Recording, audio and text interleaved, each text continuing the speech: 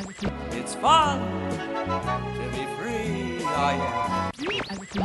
He won't forget the licking He got from that big chicken. now he gets his poultry from the store. 1, 2,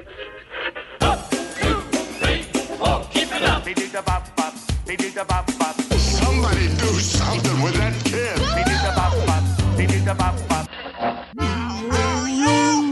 There is life for me.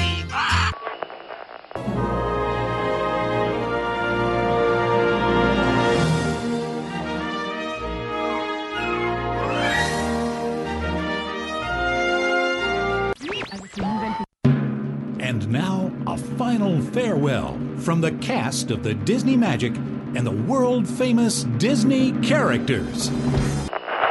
WDW Radio, your information station. Hello, my friend, and welcome to the WDW Radio Show, your Walt Disney World information station. I am your host, Lou Mangello, and this is show number 745. And together, as we have been since 2004, I want to not only help you have the best possible Disney vacation experience, but also bring you a little bit of Disney magic wherever you are. Here on the podcast, my weekly live video every Wednesday night on Facebook, blog, events, weekly newsletter, and more. Please join the community and find everything at WDWRadio.com.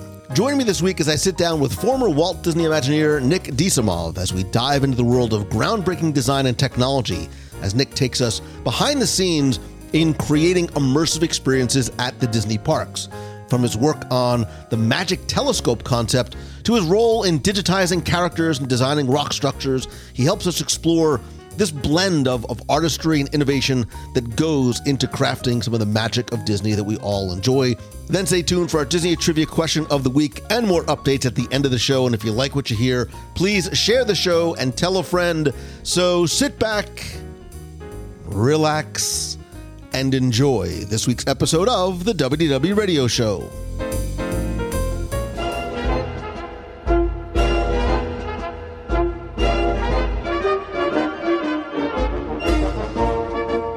Since I started this show back in 2005, I've always looked to not only share interviews with people from Disney who you've seen on screen or are well known and credited for their work, but really also have and share conversations with you with some of the important creatives and creators whose names you might not know, but whose work you've seen and enjoyed and appreciated for years, sometimes decades. And this week, I want to introduce you to Nick DeSomov. He's a former Walt Disney Imagineer, producer, designer, and maker of magic. Nick, welcome to the show.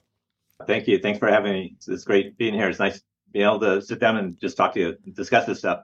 I don't usually discuss too much of it because I'm always busy and doing things. Well, that's good. I love the fact that you're still creating, and I'm very excited to talk about with you because there are so many different aspects to your career, specifically at Disney and Imagineering. But I like to start at the beginning. I'm a comic book nerd, so I love the origin story. Give me a little bit of the Nick DeSomov origin story and how you got started with Disney. Oh my. I don't know how far I need to go back. I'll briefly just cover how I got to the point where I got into Disney. Is I started working in the film industry literally when I was 15 years old as a summer job, sweeping floors for small special effects studios in Hollywood, and that was during my summer trips to go visit my dad because I lived in Carson City, Nevada, and that was my start. So I learned how to make molds and start sculpting, and I had an apprenticeship with a mentor who basically worked with me for the next 6 years of my life, and that's what got me started. So just working on a lot of just these small projects. Well, for me, were small projects, but some of them were major. Like the first film project I worked on was Star Trek, the motion picture, and all I did was put stickers on the phasers and clean up molds and things like that. So it was nothing spectaculer, but yeah. But every Star Trek nerd like me is smiling ear to ear right now because you worked on V'ger. Yeah, yep, good old V'ger. And then also I worked on a TV show where I learned how to make molds and start gluing parts to models for spaceships. Was for a TV show called Project UFO, and it was in the 70s. So that was another project, another job I had, and that was my introduction into what would just get me into some just a very eclectic life of making and creating things. So that gave me the experience of carving and working with sculpture and doing stuff with clay and working with foam and things like that. And my portfolio was building up where I had a lot of rock stuff, where I was carving stuff for various TV productions and things. And there was this moment in time where I had my portfolio put together. It cost $300 to print and color portfolios. I had 3 of them that I spent my savings on. And there's just this book of stuff that I worked on, all my models and my carvings, all my sculptures. And I went through this book. I lived in Los Angeles, so I went through this book called Project Blue Book. And it basically listed all the creative companies in California. And during this time, I'm looking at all of them. There's about 50 of them that I was looking at, the 50 names. And one of them was called WDI. I had no idea what WDI was, or Imagineering, right? It was I think it was listed as WDI Imagineering, and I it sounds really interesting, Imagineering, right? So it was one of the companies I set my book in. While I did that, I worked for 2 companies that kind of prepped me for Disney. And those 2 companies one was called Technifex, and we did a lot of optical mechanical effects for Disney rides and a lot of the stuff that you would see, the visual effects that you might see, like Pepper's Ghosts and things like that. And the other one was called Art and Technology. And we sort of did other things for Disney and also for Universal and Latte World in Korea. So a lot of theme park related stuff and museums and zoos in the LA area. And so this was already, I was already working on Disney things, not really, knowing what I was going to be doing later. But this company, 2 weeks later, after I sent my portfolio through, this company calls me and they go, "Hi, this is Imagineering. We'd like to bring you in for an interview." I went, "Yeah, okay, yeah. Well, we're at 1401 Flower Street. It's like just down the street, literally 2 blocks from where I was working, So I go, "Okay, great." So me knowing, just the way I am, I after I got off the phone, after my day of work, I got in my little Volkswagen Bug and drove down a couple of blocks, and I'm looking at the building, and it's just all this kind of old squarish, blocky set of buildings. It doesn't look that fascinating, but I noticed the marquee on the main road to the parking lot, and there's a mouse, and it's Mickey Mouse. I'm like, what is that? I mean, what Mickey Mouse? What's Mickey Mouse doing on this Imagineering thing? So 2 weeks later, I got my interview. I go in, I'm driving in, I park, I go in, and I can't remember the guy who I interviewed with. Mike, is it what Mike? Well, his first name was Mike. Anyways, he's sitting there and he's got my portfolio, and I sit down and he looks at me and he goes, "What would you like to do?" I went, "What do you mean? What do I like to do?"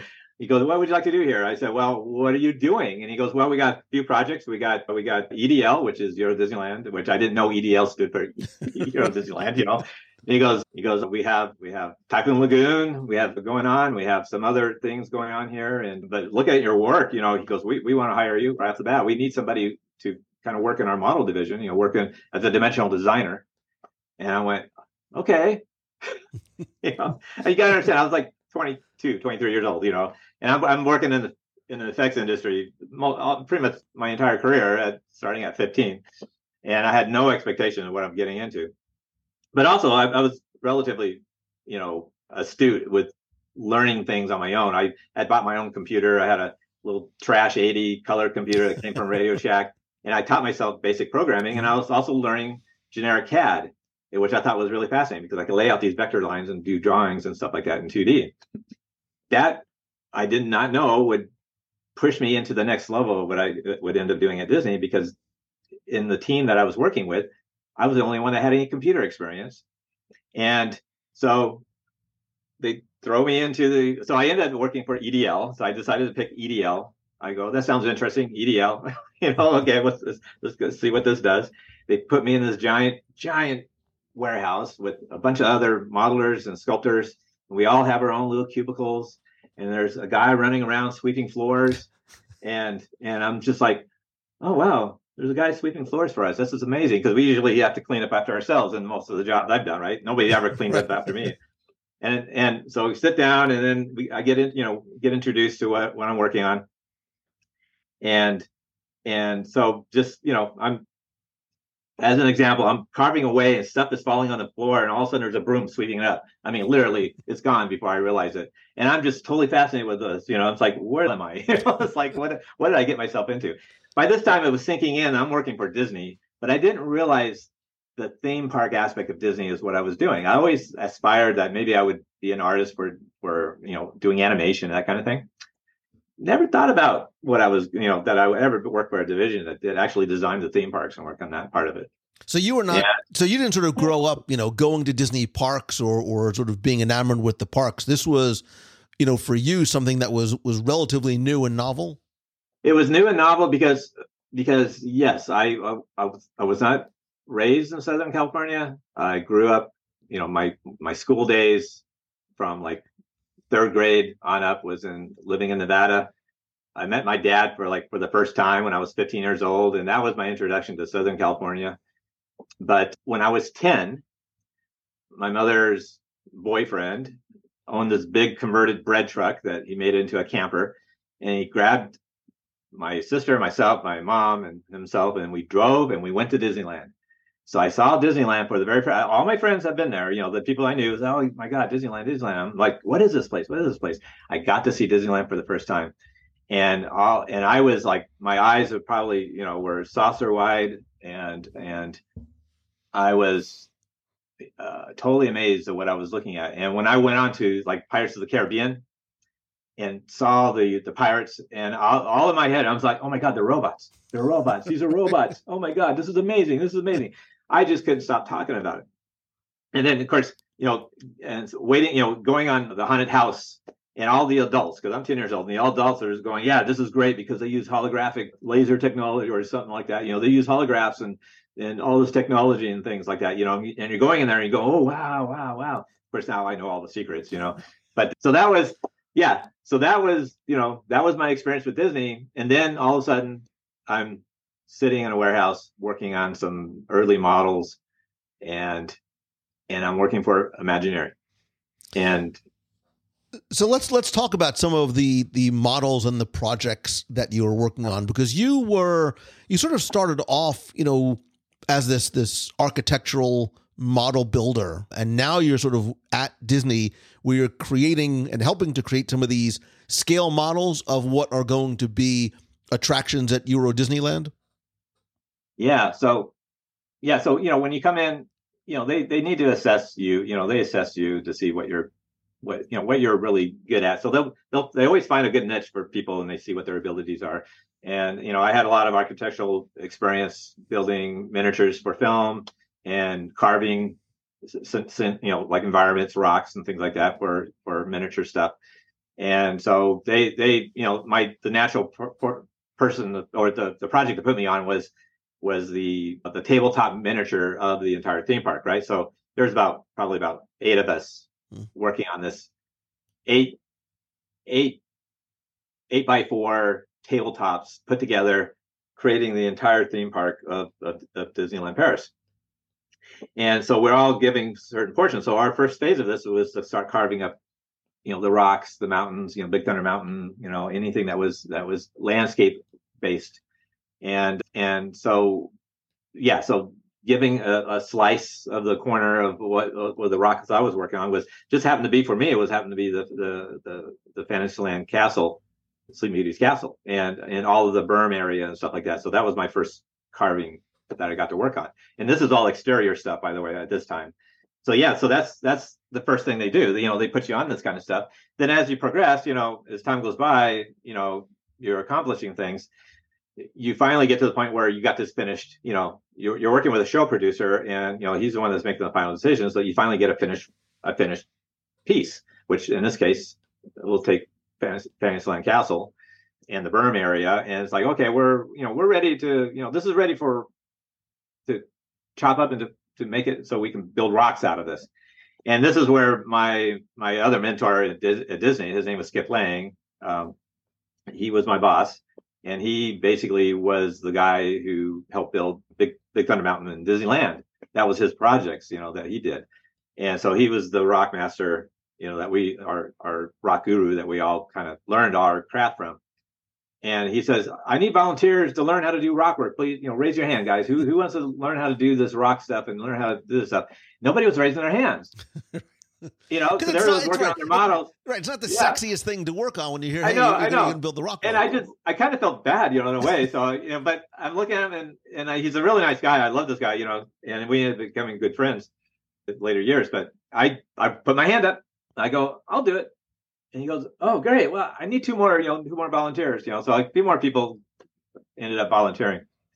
And so what we ended up doing is learning how to do what we call slice and dice. It's the process of taking the foam rock models, and they're all built to scale, and you slice them up into 8 foot wide, or if you're to scale, it would be 8 foot it was like 8 tall, 10 wide at 2 foot levels. And you slice these models into these blocks, and those would end up becoming what you call cages.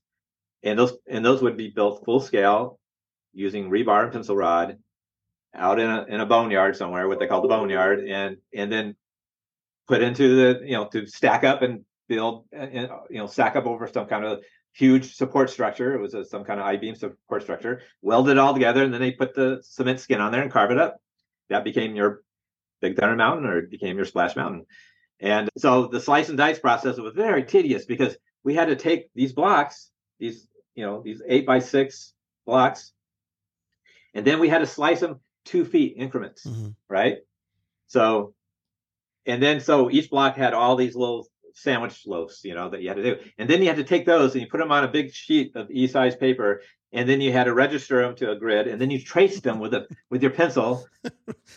Right.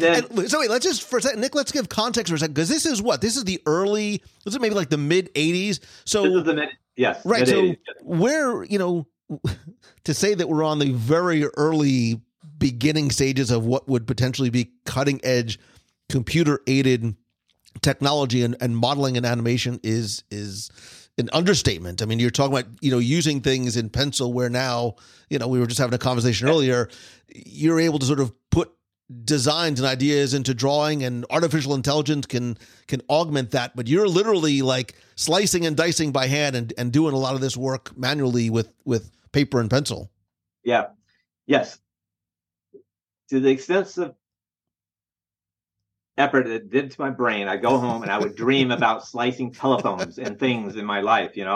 I came back and I had, I would always explore parts of Imagineering, and Disney had a very unique relationship with our government and with military government for having first dibs on certain technology that came out, and other technological companies that were developing technology. So they always would have things that they had purchased, and they happened to have what they call a Prohemus digitizer. It was a 3D digitizer, and it was like a pedestal, about 3 feet tall, with a grid on it. And it had this little stylus, and it used like magnetic resonance, and that little point on the stylus knew where it was in 3D space. And they also had AutoCAD, and I had my CAD knowledge, and I put 2 and 2 together, and I talked to the IT guy. I said, hey, can we connect this? Can we have this talk to AutoCAD? Because it would be really cool if I could, instead of having to trace all this stuff, if I could just digitize the surface of the skin of these things and we'll start working with that.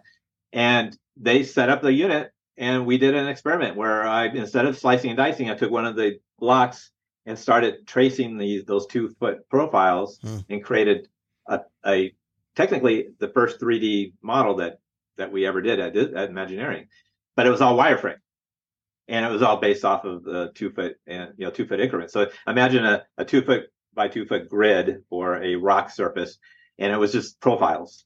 Right. But it's the same profiles that we needed in order to build a rock. And everyone's like, we started getting attention, and everyone's gathering around watching us what we're doing. And I'm taking this, I'm laying those profiles onto a digital grid, which is an E-size drawing, and then we had a plotter, and we plotted out the drawings, and no, went away. Goodbye bandsaws and goodbye, drafting tables. We had a new process in play, and so because of that, they put me in charge of the first digital design studio for Imagineering. So I was in charge of the digital rock system that they came up with. So, and it's a system that would be used company wide, like not just for Disneyland Paris but so Tokyo. Disneyland Paris was our prototype project to actually do it with, and then from then on, in going into the future into now, is what that technology is what they use. It's been modified since then, but there's newer ways of doing things, especially scanning technologies and stuff like that. But the process of slicing it up and using CAD elements is still the same. And that, of course, that came to automating the rebar bending, because before the rebar profiles had to be bent by hand on a big surface tarmac, that had a grid painted on it, and the poor souls out there, sitting in the sun, welding and bending these things. Now we have, it runs through, when I was there, we got it running through a rebar bending machine. So you ran the profiles from CAD, and it went spit out the profiles, and then all you had to do was stack them up in the proper width. And so we created jigs for doing that, and then we had this whole process in play. And so basically I ended up pioneering Disney's digital rock system and enhancing it to the point where by the time I left there in 93, that was how all rocks were being done into the future. So that was my contribution to Disney. Well, yeah, I mean, and it changed not just the process of crafting and designing, but executing too, in terms of concrete 3D printing and what would eventually be 3D printing, and some of the work that you did on some of the rock work that you did, and I think it's fascinating because, and the reason why we were talking earlier, talking about rock work is not necessarily like the sexy side of creating attractions, but it's important because the parks and even things like cruise line experiences are storytelling in 3 dimensions. It's what Walt wanted. It continues to be the foundation of immersive storytelling in the parks. And, the importance of placemaking, I think, sometimes gets overlooked because of the focus we have on audio animatronic figures, screens, ride vehicles, show scenes, etc. And the placemaking of the rock work, both on an exterior perspective and interior perspective, it's hiding in plain sight. Like, the beauty is hiding in plain sight. And I love the fact that a lot of this was done for Disneyland Paris, which I believe is arguably the most beautiful in terms of placemaking of all of the Disney parks. And the work that you did was not just on places like Big Thunder Mountain, but Pirates of the Caribbean and Sleeping Beauty Castle, and rock work that would be taking place in the future, specifically in Disneyland Paris, right? Some of the rock work there, and I love the castle, but Adventure Island and Skull Rock, even inside in Phantom Manor, and what I think is one of the most impressive and remarkable parts of the entire park, the lair of the dragon underneath the castle. Talk a little bit about the design and sort of the placemaking and the importance of setting that environment so that when we step foot through a threshold or into an enclosed space, we are instantly transported to somewhere else. Yeah, there's a rule that working as an Imagineer and working in that environment, you come in learning a lot about line of sight details, right? When you're the way a theme park is designed, and your Disneyland Paris is a very good example of that, because they really used it to the max, and that's basically creating that blend from one land to the next. As you go around a corner, there's a slight transition, and then it's a perfect blend of a transition. So you never know that you're actually going into it. It's not like abrupt change where you're going from Tomorrowland to Frontierland or something like that. It's never going to be like that. But there are going to be elements that are designed so as you do that transition, as you walk around that bend, it allows it so your eye starts telling you that story. So it's a visual storytelling technique that as you go throughout theme parks. You'll never see any details anywhere in those parks, from the garbage cans to the tops of the buildings, that do not blend in on a theme level. And that's how you do it. like, for Dragon's Lair, I did not sculpt the interior of Dragon's Lair. That was done by a young lady during that time period, and who was just really, really detailed and consumed in doing that cavern. She studied so much on working out those caves, and so she did the actual foam work on that. But it was my task to take that and digitize it and digitize it in a way so we can lay it out into the park. And I coordinated the installation of all that rock, and then it was our team.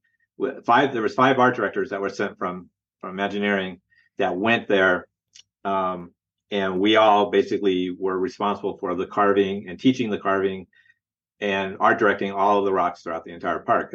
And I wouldn't say 100% of the rocks. So there's a lot of what they call GFRC, which is glass fiber reinforced concrete, which are molds of rocks. So Disney had some of those in a lot of areas, but the major rocks, the big mountains, the big stuff, that's all done through foam carving and chopped up and digitized and then reassembled again. And so we were responsible. So my top responsibilities, my baby was Phantom Manor, the whole underground section, the crypt. That was my art director responsibility. And then exterior rocks were like African Harbor, the Sleeping Beauty's castle rock work, and then of course the coordinating. I was basically responsible for the coordinating of all the rocks throughout the entire theme park, because it was my 3D data that had the placement of all of those. So I was actually creating the guides and the installations for everybody, so they can put those rocks in the right places, the right elevations, and in the right order. So everything came together really good. So that was just a really tough project, but a lot of fun. So it was a really great time. So all that transitional stuff, like getting back to the topic, is especially for Dragon's Lair, and if you ever get a chance to go to Disneyland Paris, a lot of the transitions, either you can start from the bottom where the waterfalls are and you go into the lair, and it all eventually gets you up inside the castle itself, or you start from the castle and it's just like something out of some fantasy film, like if you take Harry Potter, for example, all those transitions, there's things in there that just, there's something in there that you're going to see that's going to blow you away. And of course, they have a 60-foot, dragon down there, audio animatronic dragon. And he's nestled inside of his little nest, which is part of this cavern. And he's sitting on top of the water, sort of sitting in the water. And there's a lot of steam coming up, and he's got steam coming out of his breath. And he sleeps and he snores, and the transition is coming around those until you see him. And you're going to see the tip of his tail, or you're going to see the top of his head. And then there's sensors on him, so if you walk by, he'll wake up, his eyes open, and the lucky one might get that big mouth and that big roar. So it's really cool. So yeah, that's the level of detail that Disney puts. And now, now with just the way technology is. And of course I haven't worked for Disney since 2009. So, but, I did go for my birthday last year. It was my celebration to see Star Wars Land and everything in Florida. So, to me, I'm just, glorifying the work that everybody does there and enjoying myself. And of course, my wife is tagging along with it. I'm pointing out things, details and stuff like that. It's like, it's great. It's wonderful. And I cherish everyone who ever gets a chance to work and do that kind of work. And I thank them for doing such a great job too. So it must be I was just thinking, it must be fascinating for her and other people to go to a park with you, because they're focused on the Millennium Falcon. They're focused on the architecture of the building. And I have to imagine your eyes are going to the rock work and the way it is designed and the color and the texture and the shadows and the layering. So you must sort of go in, because of the projects you worked on and the skill set you had to develop and the learning process and advancements that happened while you were there, and then since you've been there, you must sort of approach the parks visually from a consumption perspective, probably a little bit different than the average guest. Yes. I always look at the layouts. I see how things are, where they're organized, how they place things, where the light is, in your mind, you're like, okay, would I have done it that way? Yeah, that's I never thought of doing that. I tell you what, I was working for Branch Technology a couple of years ago, and a friend of mine, a colleague, went there before I had a chance to see it. And he went to the Star Wars Land area. And of course, he knew I did rock work for Disney. And when he came back, he gave me a big hug. He goes, I looked at all the rock stuff, and he goes, I couldn't believe it was the most amazing things. He goes, thank you. I go, I didn't work on that. And he goes, yeah, but you told me all about it. So, but you helped to lay the foundation for what would come after. So I have to imagine, you feel a little bit of pride saying I helped sort of, create what eventually would become this. And to that point, where do you think in any of the parks that you visited, you think it is just an exceptional example of placemaking with detailed and rock work? Yeah. Well, definitely. I mean, if you look at the Star Wars area, it's fantastic. It's excellent. Also, Pandora in Animal Kingdom, just the transitions coming through and getting around, and starting with audio, with you have all the vegetation and everything, and then if you look at the plants, you have the real plants and things that are probably very exotic tropical plants that they put in there. And then all of a sudden you see things that I don't recognize that, and then you're hearing sounds and you're hearing things. And it's like, that is not a normal animal that I'm hearing, and you pay attention. You got to pay attention to the details. If you go to those parks, if you go to Pandora, and Pandora is a great example, it's just watch the transitions and pay attention to it, and look at the ground, the floor, the walkway that you're walking on, and the imprints that they put into the concretes and the tracks, and listen to the sounds, and you'll see just the integration of all the disciplines that come together to make it, from electronics, technology, audio, visual, painting schemes, architectural, and the ways, and the water, and all the water features and everything. And it's amazing. So I'd say that's a really good example. And of course, what is the big Yeti ride? That's at Expedition Everest. Yeah, yes. Look at those transitions going through the queue line and stuff like that. That's probably one of the best queue lines that's one of my favorite queue lines, because you're being engulfed in the storytelling of the culture that this mountain exists in. And it's a really good example of how the Imagineers laid out that design and style. Well, and I love too how the rocks have sort of continued to evolve and are, they're vehicles for water features and adding a kinetic element. Pandora is a great example. The Moana, the way of the Journey of Water that just is opening now in Epcot Center. Really, this integration, that's what, as we're talking it, this is what making me think as I had a chance to preview it, and the integration of the water and the rock work and the storytelling and embedding of not just texture but design in the rock and how it, pardon the pun, flows so seamlessly with the water as a storytelling vehicle is really remarkable. Yeah, there's early concepts like a lot of concept I worked on, especially in the 80s, because I did a lot of concept work too in my stay there. A lot of stuff never sees the light of day. And then maybe somewhere down the road in the future, some of it might get re-exposed. And when I was back in the 2000s, I did some early living character concepts that were living fire, living water, living air, like tornadoes. And all of these things have a conscious. And they can live, and when you encounter them, they will interact with you. And so and then basically when you do concepts like that, you come up with you speculate the technology behind it. And then, so that was put on, that was basically put in the archives a bit to say, hey, we'll find a place for this, and I wouldn't be surprised to see some of that stuff coming out and what we came up with concept to see a waterfall that actually can talk to you, and interact and tell a story or interact with another, element in the environment, Those are some really fun concepts I was able to work on. If you ever come to Epcot, I would love to go to Moana Journey of Water with you just to see your reaction, because I think some of what you are talking about has been integrated there.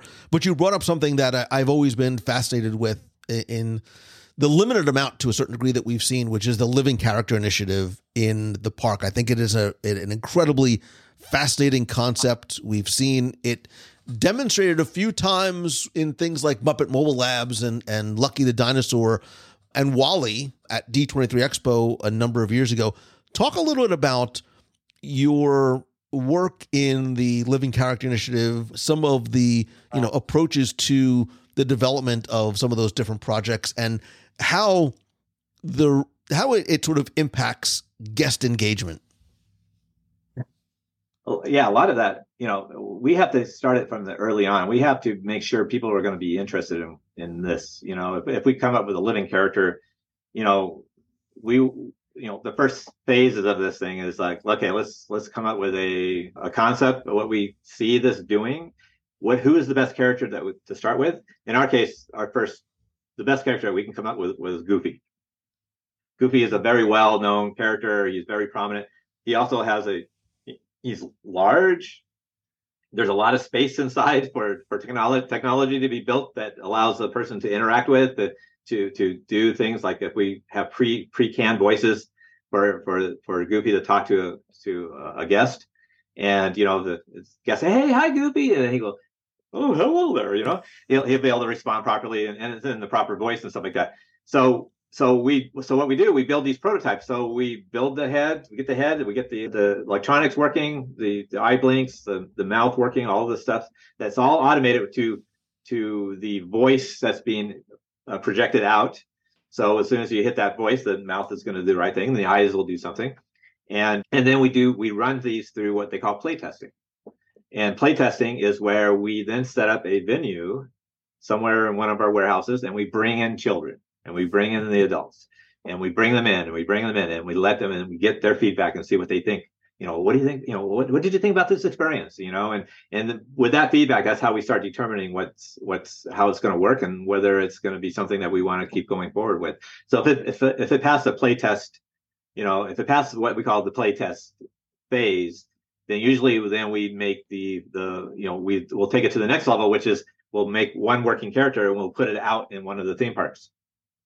And then we'll run it out there for an hour or two and see how people react to it. And then we'll do that for a series of times. And then we'll make adjustments to it. And if it's something that looks successful, then this might be something we want to put in all the theme parks, So you always see a lot of testing in the theme parks of a lot of stuff. Then a lot of people don't realize there's things out there that they might say, "Hey, that's really cool. What is that?" It might be the first time anybody's ever seeing that, Wally, it's interesting because when I came back, because I had a lot of experience outside of Disney. I ended up working on games and working for DreamWorks, and I worked on projects for James Cameron and stuff like that. When I came back to Disney, they immediately put me in as a show producer because I just racked up all this other experience. And so I was able to work on the Wally robot, the show for the producer is producing the Wally, and got to see him in all the phases that he was going through. So we had a full scale Wally, and of course we did our play testing and we ran him around Imagineering all over the place, and then he of course got to make his trips to the theme parks, and that's probably the one that you got to see is when we released that particular Wally. So, and that was so cute, and so it was so much fun. But that one, it was, for me, I had nothing to do with the technology. I had nothing to do with the aesthetics because it was already designed, but it was more or less just working with organizing the people to make sure things were just getting done on time. But being involved in it was still, a great experience.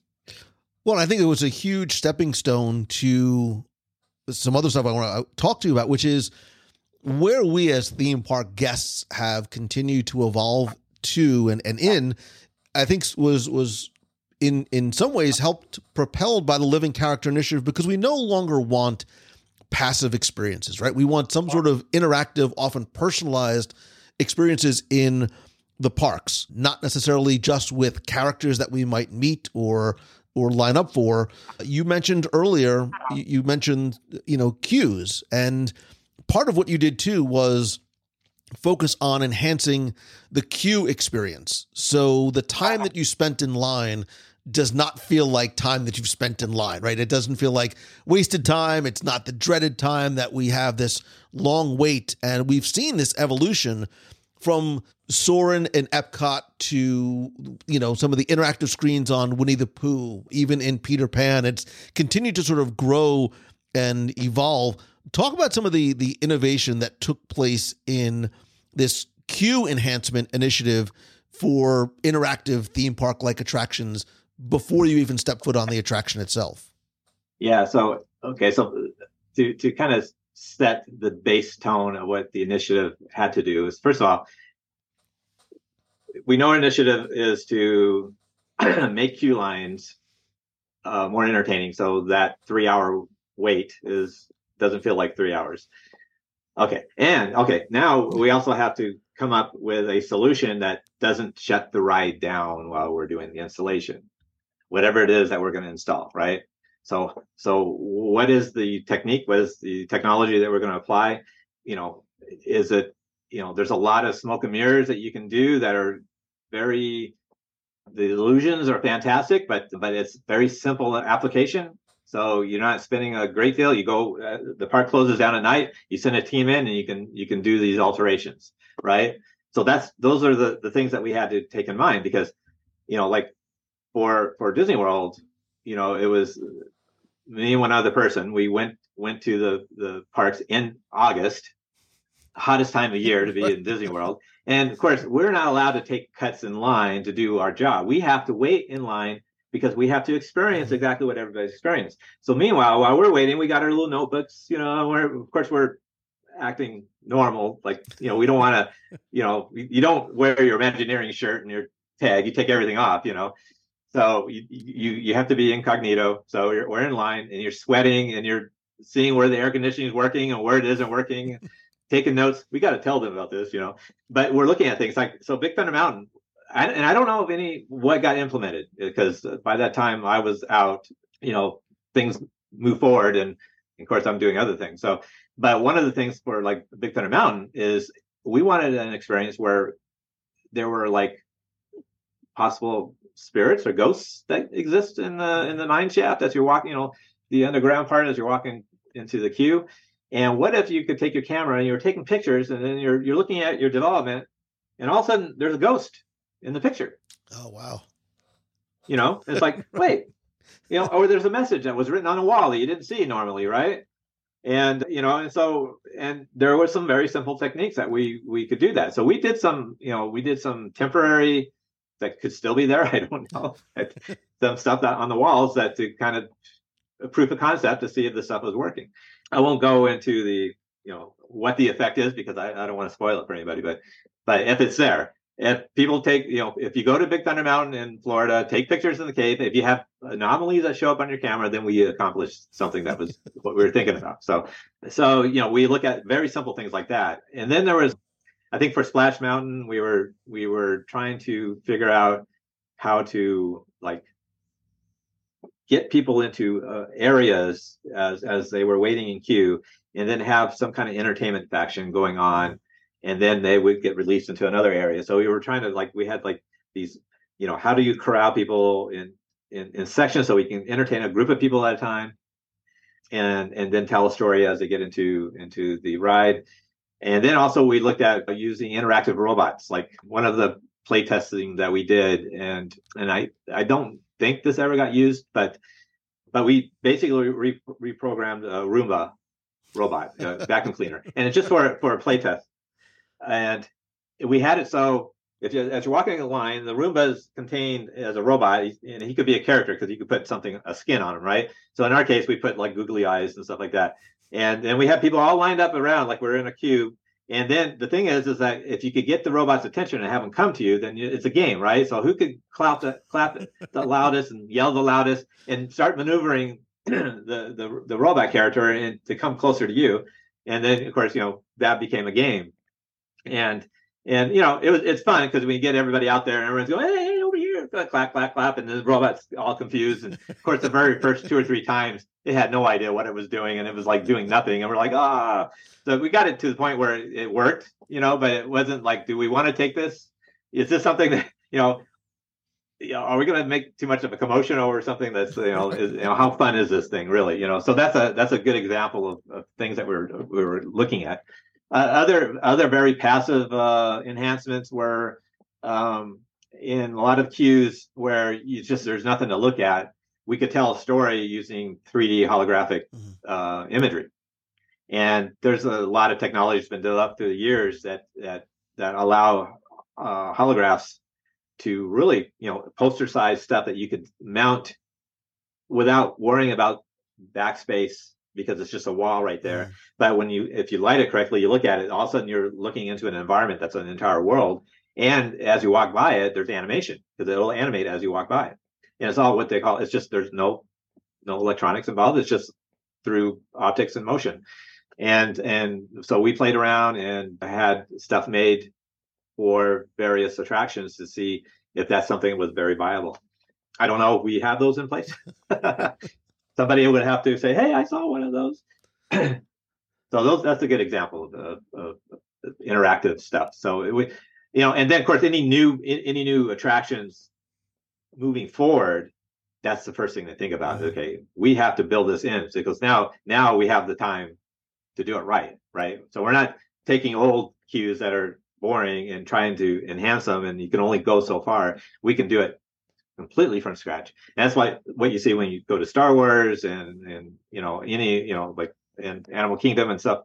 It's already thought of as you go through the queue line. So there's a lot of stuff that you do. So there's fun things to do until you get to your main ride. Right, because guest expectation is now starting to be there, right? I'm not expecting just sort of a passive queue with velvet ropes and stanchions in between. And a TV monitor, right? A TV monitor is just, right.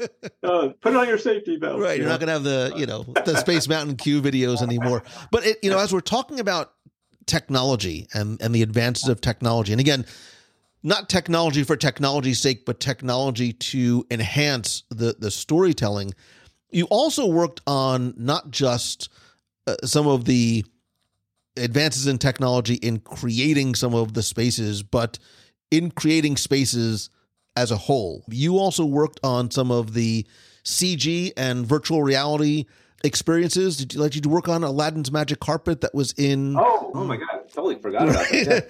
Yeah. and even some stuff in Disneyland Paris, right? We were working for stuff for Disneyland Paris too, in terms of augmented reality and the concept, or at least the concept of sort of the magic telescope.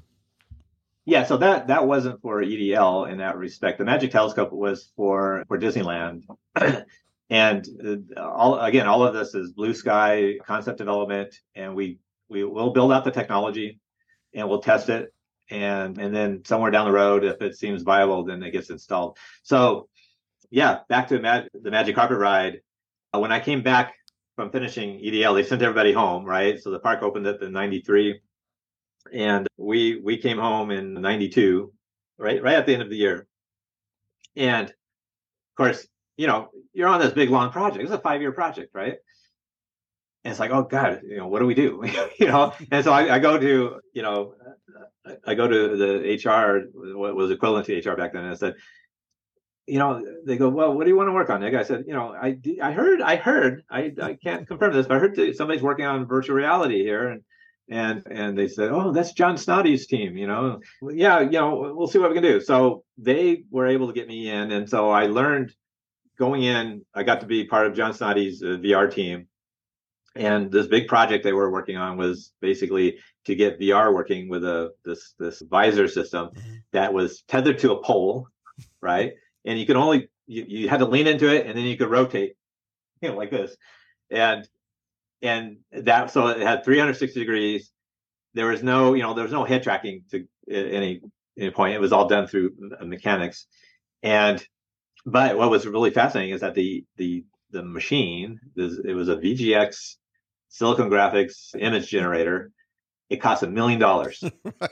The graphic card in this thing was $1 million frickin' dollars, and you're like, holy cow, this is amazing. But the graphics it was doing was like state of the art at that time. Yeah. And we were doing 3D world. So I had to go through a course of modeling, how to 3D model, how to do low poly modeling for this, because of course they could only show, I think it was like 50,000 polygons per view, any one type of view, but it could generate at 60 frames a second, and that included terrain and textures and things that apply to it.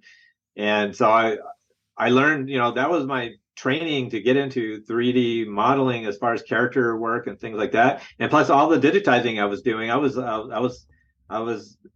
experimenting and prototyping, digitizing Disney characters. So I actually got to digitize Aladdin with Robin Williams. There's a scene with the big in the desert with the big panther opening its mouth.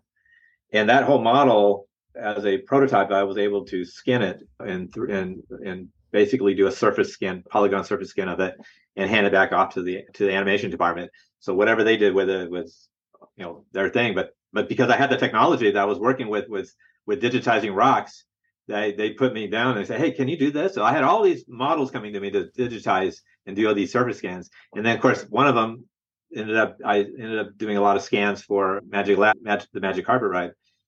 So we ended up building props and environments and stuff, and that became a little feature attraction over at Epcot for the longest time. And then I think it ended up moving over to their arcade center. Yeah, Disney Quest. Yeah, it was in Disney Quest. Yeah, I remember seeing it in Epcot. It was like Disney Vision or whatever they were calling it. And again, because I still am like a techie nerd, and I loved, it's one of the reasons that I became so enamored with Epcot was this not just demonstration of future technology, but the ability for us as guests to interact with it and see what the future was going to be. I remember making like the first video call, in the world kiosks in Epcot, but they took this, and not only was it just a demonstration of technology, but like you said, they led to the Aladdin's Magic Carpet attraction over at Disney Quest, which really was sort of the first, I know for me, time that I was able to sort of see it in an environment that wasn't just, the Imagineering labs at Epcot, but an environment where you could actually use it and play with it. Yeah. That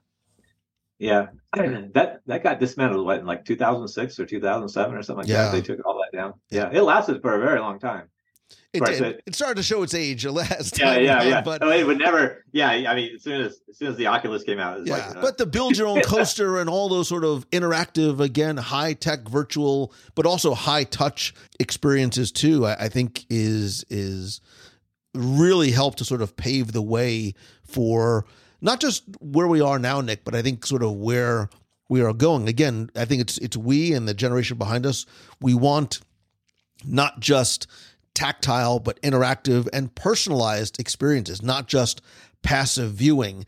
So, you've worked on so many relatively low tech, right? You were cutting rocks in by hand and working on pencil and paper, and then working through virtual reality. And you touched on briefly some of the augmented reality that you were working on for Disneyland.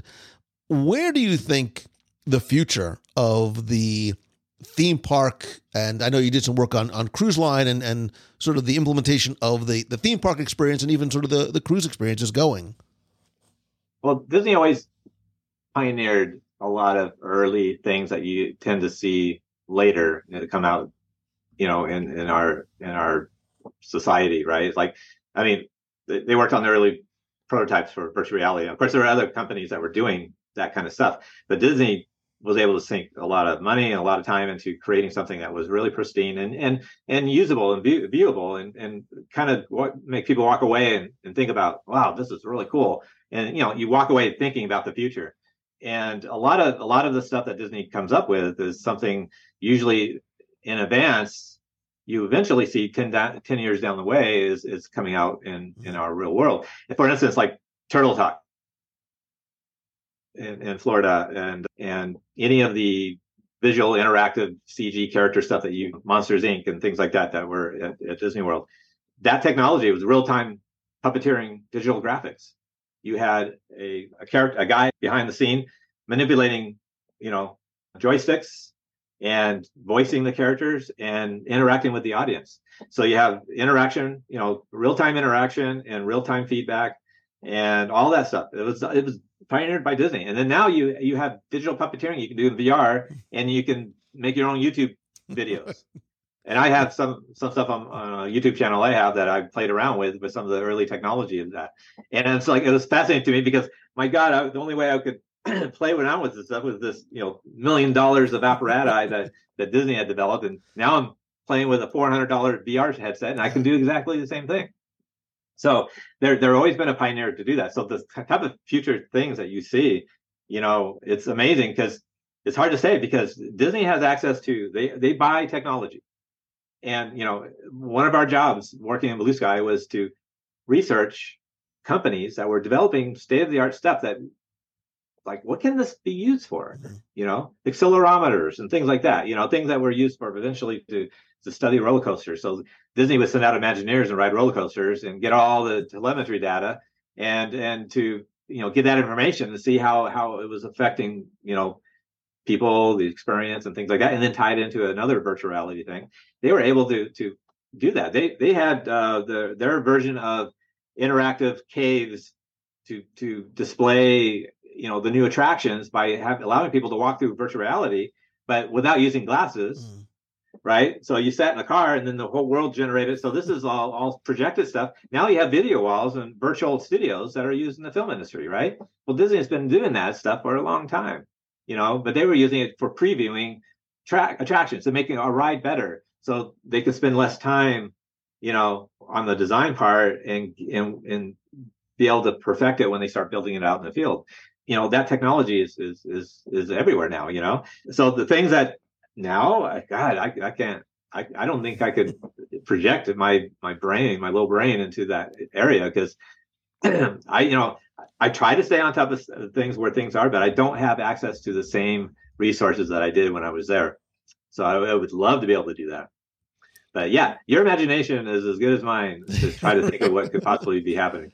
Well, yeah, I mean, to your point, when you were sort of visualizing some of these spaces and walkthroughs or flies-throughs, you would have to go to the dish at Imagineering, right? This giant sort of room where the walls are sort of projected on, and now, that technology is like ubiquitous. It's in your hands, and everybody can sort of see what these spaces and places look like. And we as guests are doing it. We see sometimes Imagineers in the parks, and they're holding up, pads and sort of envisioning what the spaces can be transformed to.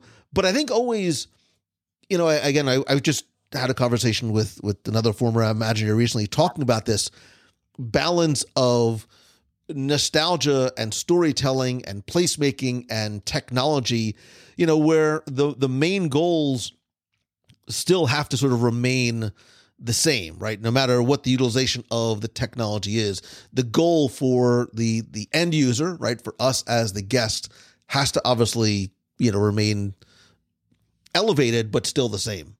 It's all about the suspension of disbelief, right? Look at what they're doing with drones, right? The fleet of drones they send up, and they can do these wonderful animations. You're going to see fireworks go away. Mm-hmm. They're going to have their place, but now, you have these drones. It's safer. They're programmable. They're spectacular. It's amazing. I think, a component that will probably be utilized, and Disney does do it, is augmented reality, right? They have a form of it that they do with their storytelling throughout the park, especially with the devices that you can carry in with your cell phone and the apps that you can interact with things. But when the optics are there, when you can wear a pair of glasses, and Disney can then tune you into thematic elements that are now enhance the park even more, right? I see that as a potential usage that they would use, and they probably would adapt it a lot better than most at first, and then everyone catches on really quick, But it's funny because there's a lot of third-party, developers that are developing really cool augmented reality. We don't know what's happening over on the Imagineering side, we know what Meta's doing. Well, kind of. They have their behind the thing. I'm sure Disney's got their hooks into all of this stuff, and they might be able to present some of it in our enjoyment of exploring the parks before we get to do it at home. Yeah, and it's years from now, probably not that many, 5, 7, 10, whatever it is. People will go back and go, God, remember when they used to have like those helmets on their heads with the big goggles in front and you couldn't see out? And, like you said, what Meta and Apple is coming out with is remarkable now, but in a few years it's going to be something that, the same way we look back on, where you were sort of laughing the way you talked about the initial Aladdin virtual reality experience. That's what the technology is going to look like, in probably not that many years, because it's just, it's doubling and at exponential rates. Yeah. Nick, you had such a fascinating career. I could talk to you all day, because you've sort of had your handprints in so many different aspects of the theme park experience, the cruise line experience, the high tech and the low tech experience. And I have to ask you the unfair question, which, as you look back at your time at Disney, are there any specific projects or achievements or technologies that you worked on that you are most proud of, and how has it sort of maybe left a lasting impact on your continuing approach to design and innovation? Okay. I would say the project, it's not a spectacular one, but it was the most challenging project I ever did. And it was the reason why I left Imagineering. It's not a story I tell very often, but it's like, why did you leave Imagineering? Well, this is why I left Imagineering. Because I had a group of people come to me and they go, we're building a theme park in Las Vegas and we have this rockwork project. And we were told to talk to you because of what you developed for Disney. And nobody else wants to take this on.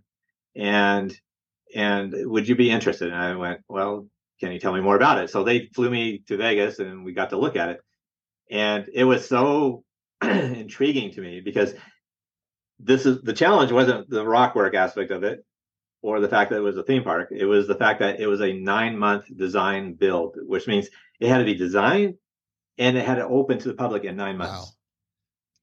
And one of the people that recommended me, she goes, you got to talk to this guy, but you can't do this. It takes 5 years for Disney to design a theme park. You guys can't do this, And of course, since I developed the technology that Disney was using, I knew the nuances of it. And I went and I looked at what they were doing and I said, I'll do it. So it was probably the craziest move I ever did in my entire life. And it was the most challenging thing. So I packed up my wife. We moved to Vegas. We got a house over there and sat down. And so the project I worked on is the Adventure Dome. And it's a 5-acre theme park underneath a pink dome. Yeah. And it's a Grand Canyon-esque canyon rockwork with a roller coaster. I think it's a double loop roller coaster and a flume ride. At least when it opened up, they changed a lot of the interior rides. So I had to do the area development of it, the rockwork design, and figure out how to manufacture the rockwork and install the rockwork and do it in 9 months. And so my approach, which was totally unorthodox, and Disney would probably never have ever approved of this. And of course, I don't consider it the best rockwork ever. It's not. It's adequate. It does its job. But because what else can you do in 9 months? That's the way I look at it. But I basically designed all the elements of the rock fabrication process completely from scratch, digital in CAD. Wow. From ground zero, knowing where everything was supposed to be, it was all built up completely digital. So there was no model. We had a model, but it was a model that was amorphous as far as we were concerned. They said, well, this is what we like it, but it doesn't have to look like this. You do what you can, And so, so we, everything's based off of the initial model sculpt that was done, but we were given the priority to do the rockwork and get it done. So I had to basically just redirect it, re-art direct it to accommodate everything that we were doing and have it look kind of similar to what the base model was supposed to be. And behold, we did it. We opened up 9 months later, and it was like, it was like, oh my God. But I redeveloped and designed the way rockwork was applied, which a lot of new systems are using. There's a third party that does a lot of Disney stuff, and they call it the potato chip method. Well, that was something I came up with developing Grand Slam. I developed an entire surface patch process of building rockwork, so you didn't have to install these giant cages. It was more like putting a 3D puzzle together just off the thickness of the skin, and you apply all that stuff in that method. So, and that opened up to the public in 1993. So I remember going to the Adventure Dome at Circus a long time ago. And if I remember correctly, there was like a giant, like Bryce Canyon type mountain, like right in the center of this huge covered dome. I mean, it was massive. I'm assuming it's still there, but massive sort of indoor theme park that gave it, I remember the rockwork in the surrounding area. It gave it this sense of natural life and light inside, or surrounded by all these other attractions. Yeah, it's still there. It's 130,000 square feet of surface area of the rock Wow. I know that for some reason. Also, what was really unique about it is that because it was built on top of a parking garage with a 6-inch slab, we had to minimize the weight. Now, typical rockwork that Disney does is cement, carved cement, top to bottom, right? And with a thickness of 3 to 6 inches. And the reason why, because you want to be able to carve in some really good details into that, and it gives you a lot of leadway to work with, and you can put planters and all kinds of things, So the way Disney rockwork is very specific, and it's meant to last for 100 years. So with the Venture Dome, everything from the slab to 10 feet up is cement, and from 10 feet to the top, the tips of the peaks is a product called K13, which is a fire retardant spray-on paper mache material that's used to spray coat steel beams in huge architectural buildings. And we dyed it, and when it goes on, it's very moist and wet, and you can carve it limitedly, but because it's 10 feet above, nobody can touch it, so it doesn't feel like paper mache, but you can put some shape to it because of the shape of your cage work. And we sprayed that on there. We let that dry. We came back and blended all the paint. And people don't know. People don't know that. Now they know. If anybody knows, a secret that nobody's known to this day. So, all right. So the last question I have for you, and again, I have plenty more in my head, but you've been so generous with your time. I know you worked on, I'm sure a ton of amazing and memorable blue sky projects that I'm not asking you to divulge, but if there was one, if Nick had his own sort of blue sky project, whether it's something that you may have had some work on or something that you'd love to see implemented in the Disney parks, is there anything that for you would love to see come to fruition? Oh man, that's a loaded question. I love working on anything that goes there. When I found out that Star Wars was being built, I was so jealous. I went, oh my God, I want to be there. I want to be there. But I was committed to another job and working for a company, and very happy doing what I was doing. But those projects don't come along especially my childhood. I was 14 when Star Wars came out. Right. And that was the spark, right? That was the flame that said, I'm doing this stuff. And when Disney finally was building the theme park, I went, oh gosh, that's what I wish. So if it's anything, like that, I think it was done for me already. It's like, in Pandora, Pandora is the type of rockwork. I'm very aesthetic, organic. I love organic stuff. And when there's that kind of beauty that goes into it, or fantastical and science fiction based, I think they picked the one that would have been the one I would have thought of. And the fact that I already got to visit it and enjoy it, that was great. So I would have to really think about it, and I don't want to spend any more time wasting you trying to think of that one project, because I could probably come up with 5 or 6, but that's the one I wanted to do, the Star Wars. Nice. Well, again, you've had such a wonderful and fascinating and interesting career, and you're still doing what you love to do and making magic elsewhere. You talk a little bit quickly about what you do now, and then if people want to find you and your work online, where they can connect with you. Well, the one main source is geekydom.com. It's GEEKYDOM.com. That's sort of like my design studio. I have a friend of mine that I run that little business with. His name is Blaze Gova. He's a formal Imagineer. He did a lot of Disney classic Disney art for the collectible series, all the miniature porcelain stuff.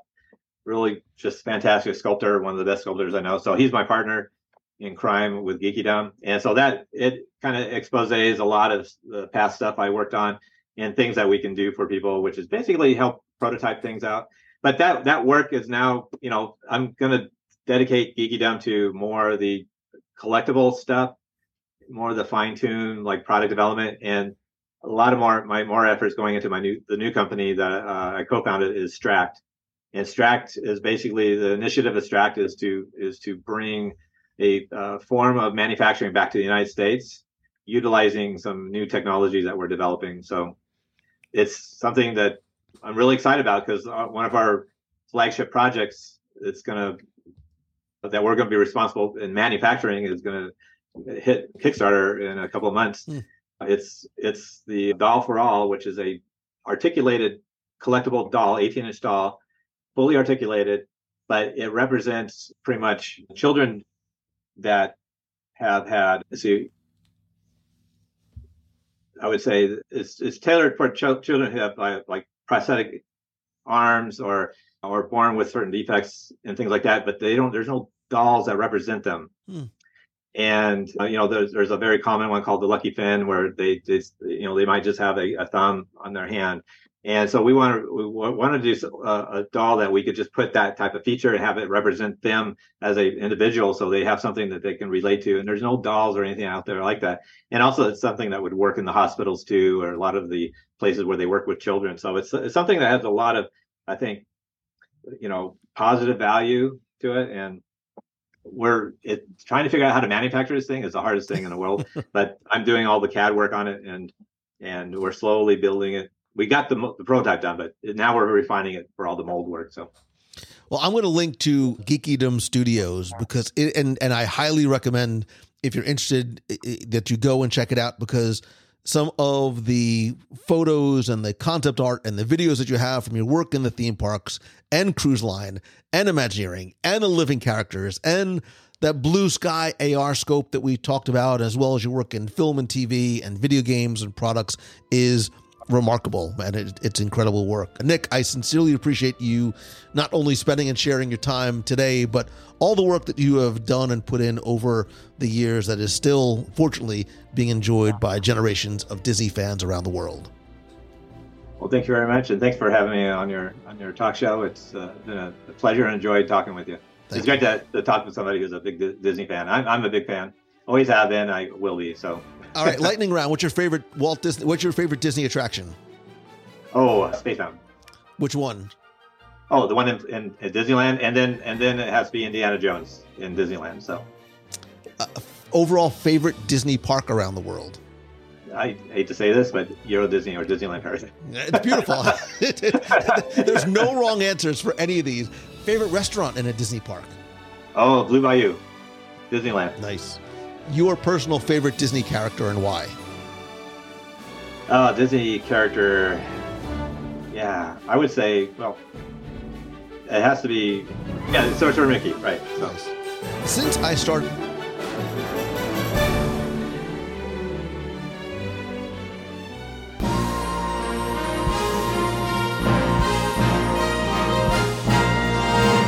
It's time for our Walt Disney World Trivia Question of the Week, where I not only challenge you to see how well you know your Disney history or trivia, or how well you pay attention to what you see, hear, but you might learn a fun fact as well. And if you think you know the answer, you can enter for a chance to win a Disney prize package.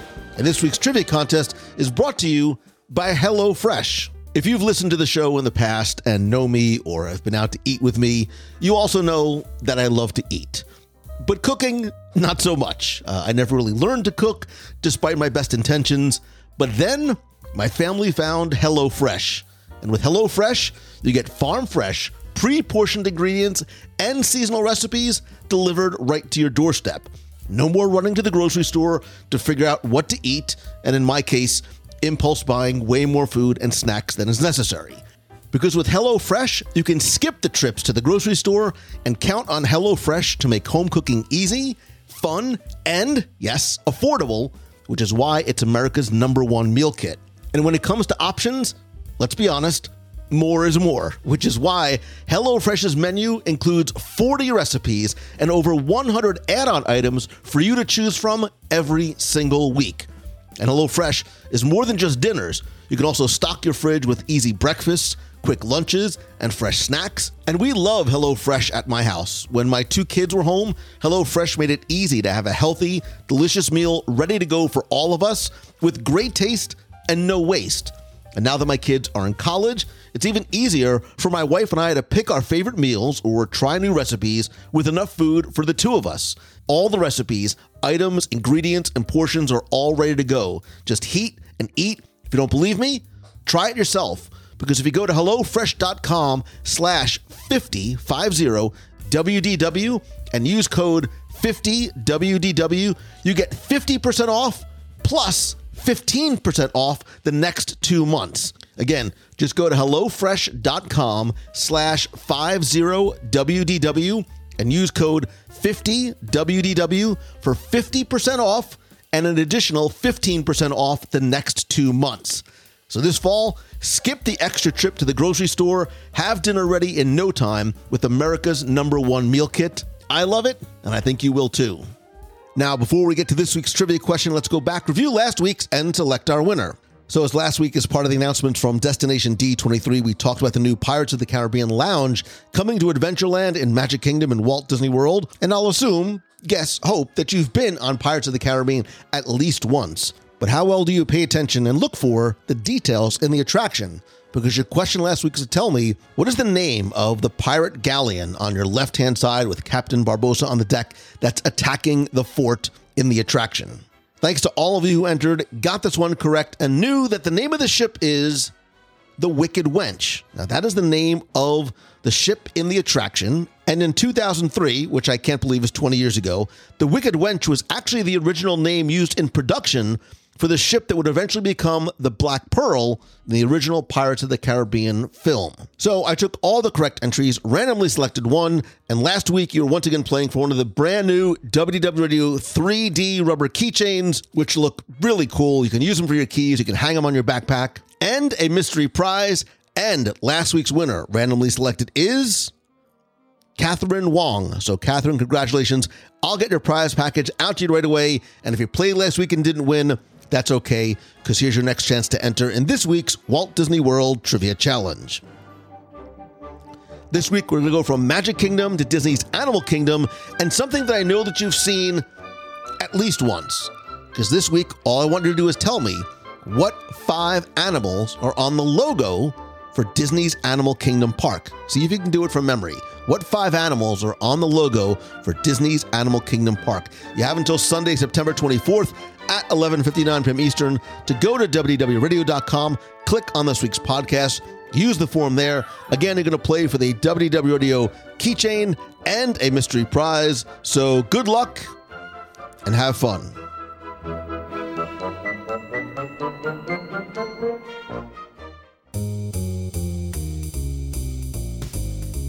Thank you once again for taking the time to tune in this and every week. I'd love to know from you, what Disney theme park design or technical advancement that maybe Nick mentioned in this episode, or even something that he didn't, are you most fascinated by and why? Come be part of the community and conversation over in the WDW Radio Clubhouse at www.radio.com/clubhouse.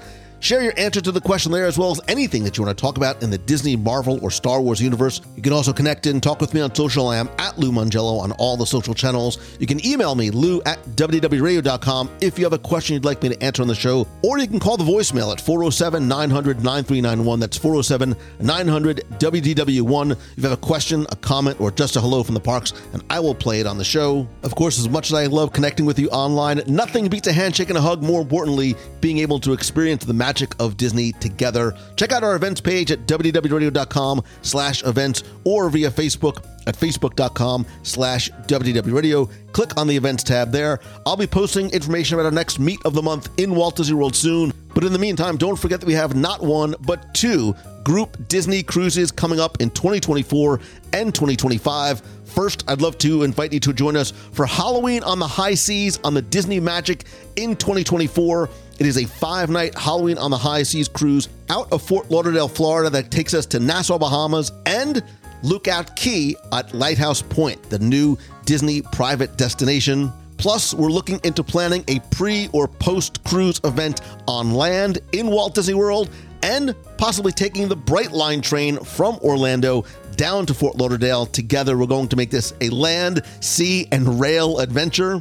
But wait, there's more. Of course, we can't forget about the brand new Disney Treasure, and that's why from February 8th through the 15th, we're going to be doing a 7-night Western Caribbean cruise out of Port Canaveral on the Disney Treasure. It's going to take us to Cozumel, Grand Cayman, Jamaica, and Castaway Cay. And oh, by the way, it also happens to be WDW Radio's 20th anniversary. And if you want to do something a little different, maybe a little bit sooner, in addition to or in lieu of those cruises, we still have some availability on our first WDW Radio Nat Geo Expedition, our Danube Christmas Market River Cruise coming up this December. Plus, thanks to our friends over at Mousefan Travel, we've just extended our $750 per person discount on this Danube River Cruise. To find out more about either of the Disney Cruise Line cruises, you can go to wdwradio.com/cruises or go to wdwradio.com/natgeo23 or wdwradio.com/natgeo23 to get a quote for our Danube Christmas Market Cruise. Please also go and visit LouMangello.com. In addition to everything I do here on the Disney side of things, I've also been speaking professionally for more than a decade, and I've been helping entrepreneurs and solopreneurs launch, grow, and monetize their business and brands. So if your organization, event, or conference is looking for a speaker to come and teach you how to apply lessons from the Disney parks and Walt Disney on customer service, leadership, teamwork, customer experience, and exceeding expectations and sort of creating your own Disney-like culture and experience in your organization, I can customize a presentation that is practical, tactical, and inspiring. And if you're looking to leverage some of those additional lessons and also take your business and brand to the next level, I'd love to work with you through one-on-one coaching, my weekly mastermind group, and events like my Momentum Weekend Workshop in Walt Disney World, my Momentum Retreat. Again, you can find out more. Send me an email if you have any questions by going to LouMangello.com. Thanks as always to my partner and travel provider, Mousefan Travel. It's who I have recommended because it's who I have used and trusted for more than 17 years. Whether you're going to any Disney destination or any vacation location on the planet, visit Mousefan Travel, not just for the fee-free travel services, but really because of the expert knowledge and personal service that is really their hallmark. Again, you can visit them over at mousefantravel.com. And as always, my friend, and you are my friend, whether we have met yet or not, all I ask is that if you like the show, please help spread the word. Tell a friend. If you're listening on your phone, take a screenshot right now, share it on social, tag me at Lou Mangello, and invite a friend not just to listen to the show, but be part of this incredible community that you have created. If you're listening on Spotify, please leave a rating there, or on Apple Podcasts, you can leave a rating and review. Thanks to Yoga E7717, who says the show is addicting. I love the show. I've listened to every single episode. It's opened my mind to podcasts. And finally, most importantly, thank you, thank you, thank you. I would not be able to do any of this without your love, support, friendship, and help. Thank you for being part of this community, my extended family, for being part of the WDW Radio Nation. You can find out more over at wdwradionation.com. And thank you for always remembering, or trying to remember, to choose the good, and not just looking for the good in the things that you experience, but being kind and patient and polite and courteous to other people. Simple things that sometimes are lost, but have this incredibly wonderful, positive ripple effect. I hope that this is your best week ever. I hope to see you Wednesday night on the live show. I love you. I appreciate you. Thank you. See ya. Hello, this is Brenna from Denver, Colorado. I just listened to your show and you asked about some ideas for future top 10s, and I saw this video from Good Morning America about a new attraction going up in Epcot, Moana's The Way of Water. And the point of it is to connect people at the park with the water, to show them the way that water works and moves in their lives. And I happen to be a water resources engineer, so I totally geeked out. I'm really excited to see that, to see what it looks like. So anyway, my idea for a top 10 would be top 10 attractions that maybe promote science and engineering or STEM, but maybe like the top 10 things in Disney World or Disney that promote a love of STEM. So anyway, hope you're having a good one. Everybody take care and see you later. Bye. Hello, it's Patrice Roberti from Metro Boston. Last night I heard number 744, and you were talking, you said, we've all gotten choked up, gotten a little weepy at the sight of a corn dog. And you must know, of course, that Marcel Proust, with his Madeleine, his little cake cookie there, said his Madeleine, the Madeleine de Proust, is an expression used to describe smells, tastes, sounds, reminding you of your childhood or bringing back emotional memories from a long time ago. Well, obviously, those corn dogs are doing it for you, and you know what? it's just as marvelous as Proust and even better because can you imagine? I mean, Proust only had that little cookie if he had a corn dog, but it was the same thing. That corn dog wasn't today's corn dog for you. It was describing the past, long ago, recently, and it's a good corn dog too. It was a great moment. It was just someone should give you a round of applause for that, for letting a corn dog mean that much to your emotional memories. It was quite beautiful. Take care. Bye.